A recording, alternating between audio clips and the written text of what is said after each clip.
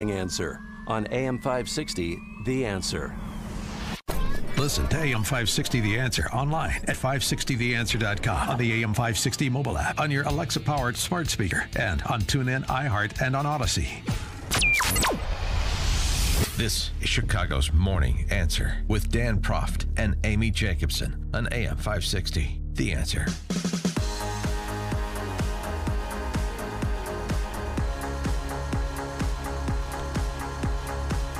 Top of the morning, Dan and Amy. 528,000 new jobs in July, according to the Department of Labor. Unemployment ticks down to 3.5%. Who's buying that? It's all good. The market's bouncing back. You've seen a rally in the NASDAQ, and obviously we're not in a recession, according to the Biden administration, and we got a healthy economy, they say, and everything with respect to quantitative tightening to interest rate cutting anticipated next year is going according to plan. So it sounds like we have an administration that's sticking the landing based on what the market feedback is, what the jobs number is. Happy days are here again. Yes. Woo! All this talk of green stagflation. What's stagflation? For more on this, Jim Perry, Senior Vice President and Partner at Arbor Research, joins us. James, thanks for being with us. Appreciate it. Thank you, Dan. Good morning, and good morning, Amy. Are you, have you gone from bear to bull over the last week? Well, we've certainly had a good bull market in the stock market, and I think that's making everybody happy. We've had a really, really good bounce in the last month or so, which has been very, it's been making the headlines, right? It's very, very visible, which is great. Yeah. So, and then this jobs number, which exceeded street estimates, and that's a big number. So that's a good thing. We want people to work. So what does it all mean? The jobs number was good. 500,000 new jobs is terrific. And I think it's going to get a lot of attention. The employment report, by its very nature,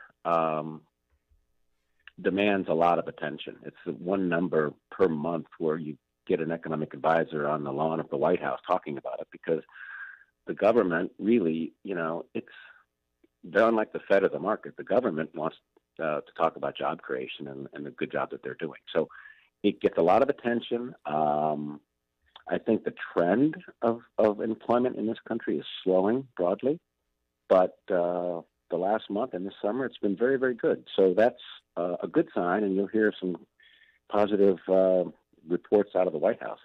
The problem is not about jobs. I mean, it's a tricky number, but, the labor force participation rate, right, is 62.1%, and that's down from last month.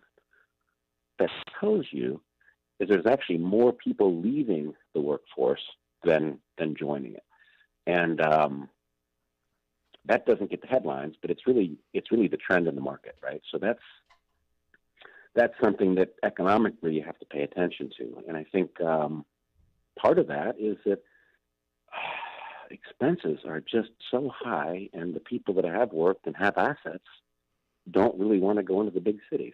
So I think employment is good, the stock market being up is good, but the macroeconomic backdrop behind the whole thing is deteriorating. So the market not so interested in economic growth anymore. I feel like the Dr. Strangelove of economics. I'm learning to love negative growth. It's all about the narrative, right? All about the narrative. Well, just this whole we've had this little bounce, and everybody seems to be like, okay, this is all good, and things are going in the right direction. We've got 2 quarters of negative growth, and it's like, yeah, no big deal. Yeah, I mean, let's face it, the economy's shrinking, and the reason for it is that real wages are falling. I mean, they've never been worse. I mean, wages are dropping by 3% and 4% and 5% per quarter. And it's not that people aren't working and they're not making money, minimum wages up and that sort of stuff. The problem is that inflation is just a crusher. It kills everything economically, and it is getting worse rather than better, and that's a big problem. It doesn't make the headlines very much, but, the stock market's up in last month because the Fed policy really remains extremely accommodative, right? CPI is at 9.1%. That's consumer prices. And at the wholesale level, producers, prices are rising at 11.3%, right?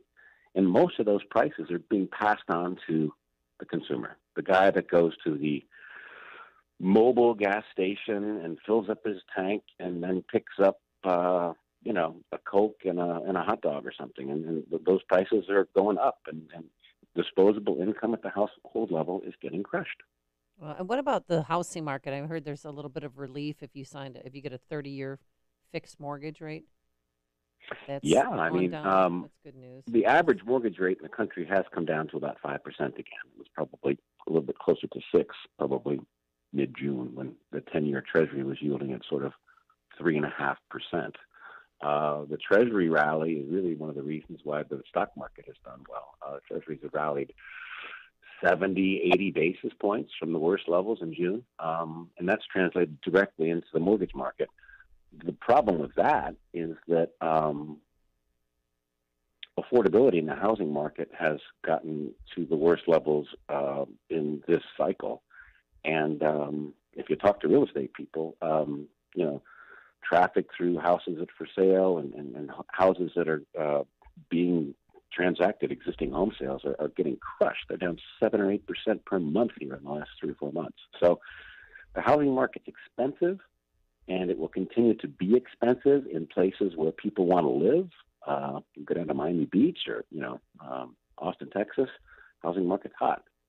But not very many other places. California is peaking and falling. New York is peaking and falling. Illinois is peaking and falling. Oil is peaking and falling. It's under $90 a barrel, but that's still 3 times what it was when Biden took office. So when do we see, in your estimation, relief at the pump? And then, of course, the larger question, when do we see inflation back to where it was when Biden took office, right, which is about a fifth of what it was what it is at present? Exactly. Yeah. That's really the big question, right? When does inflation get back down to the Fed's target of 2%, right?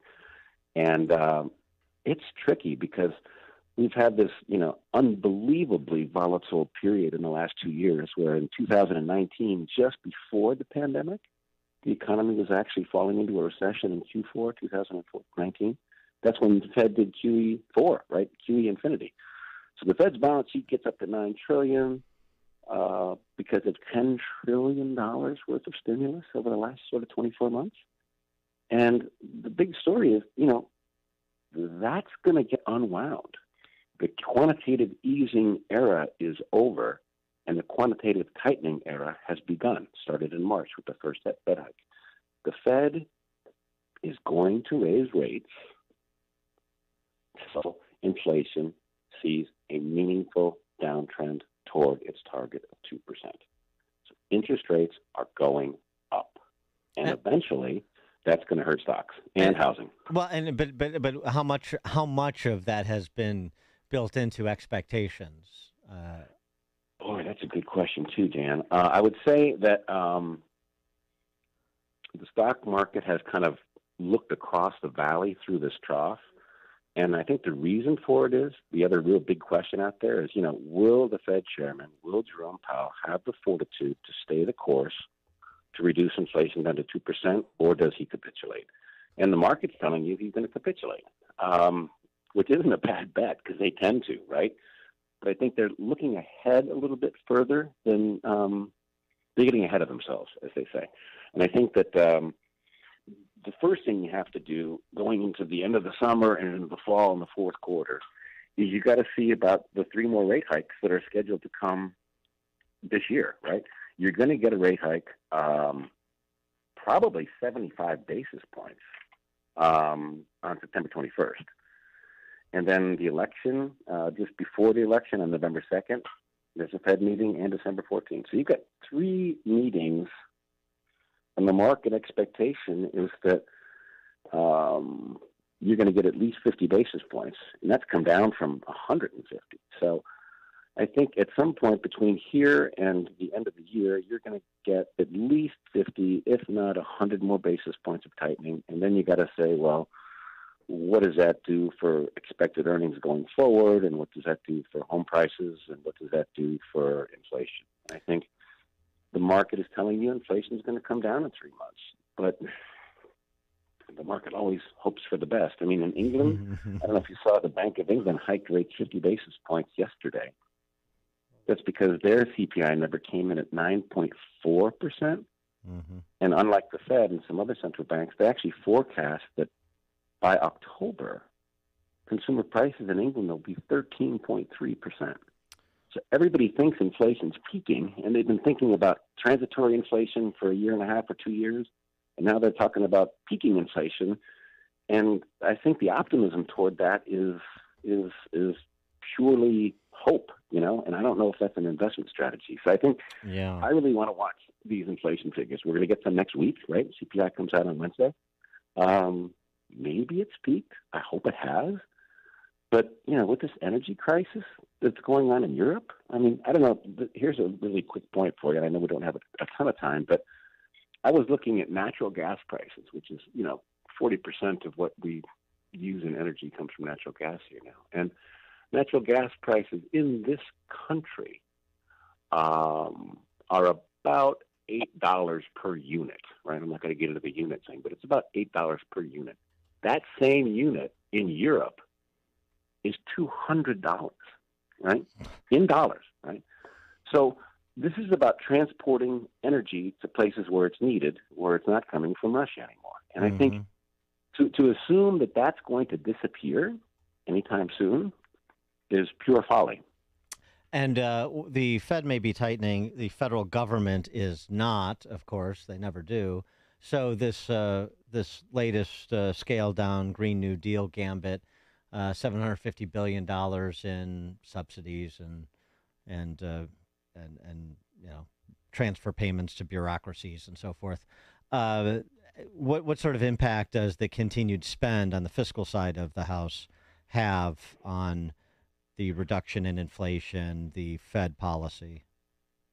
Well, I'm not sure it does anything for inflation. I mean, it seems to me, and I'm not a policy expert, but just reading through the analysis that I've seen over the last week or two on this, it just seems like another tax and spend story that doesn't affect inflation or growth whatsoever. Except negatively. Transfer of wealth. Except potentially negatively. And it doesn't affect it in a positive way, right? Right. When you're transferring wealth, that means you're moving more money to the non-productive sectors of the economy from the productive, which means slower growth and slower wage growth and slower job growth.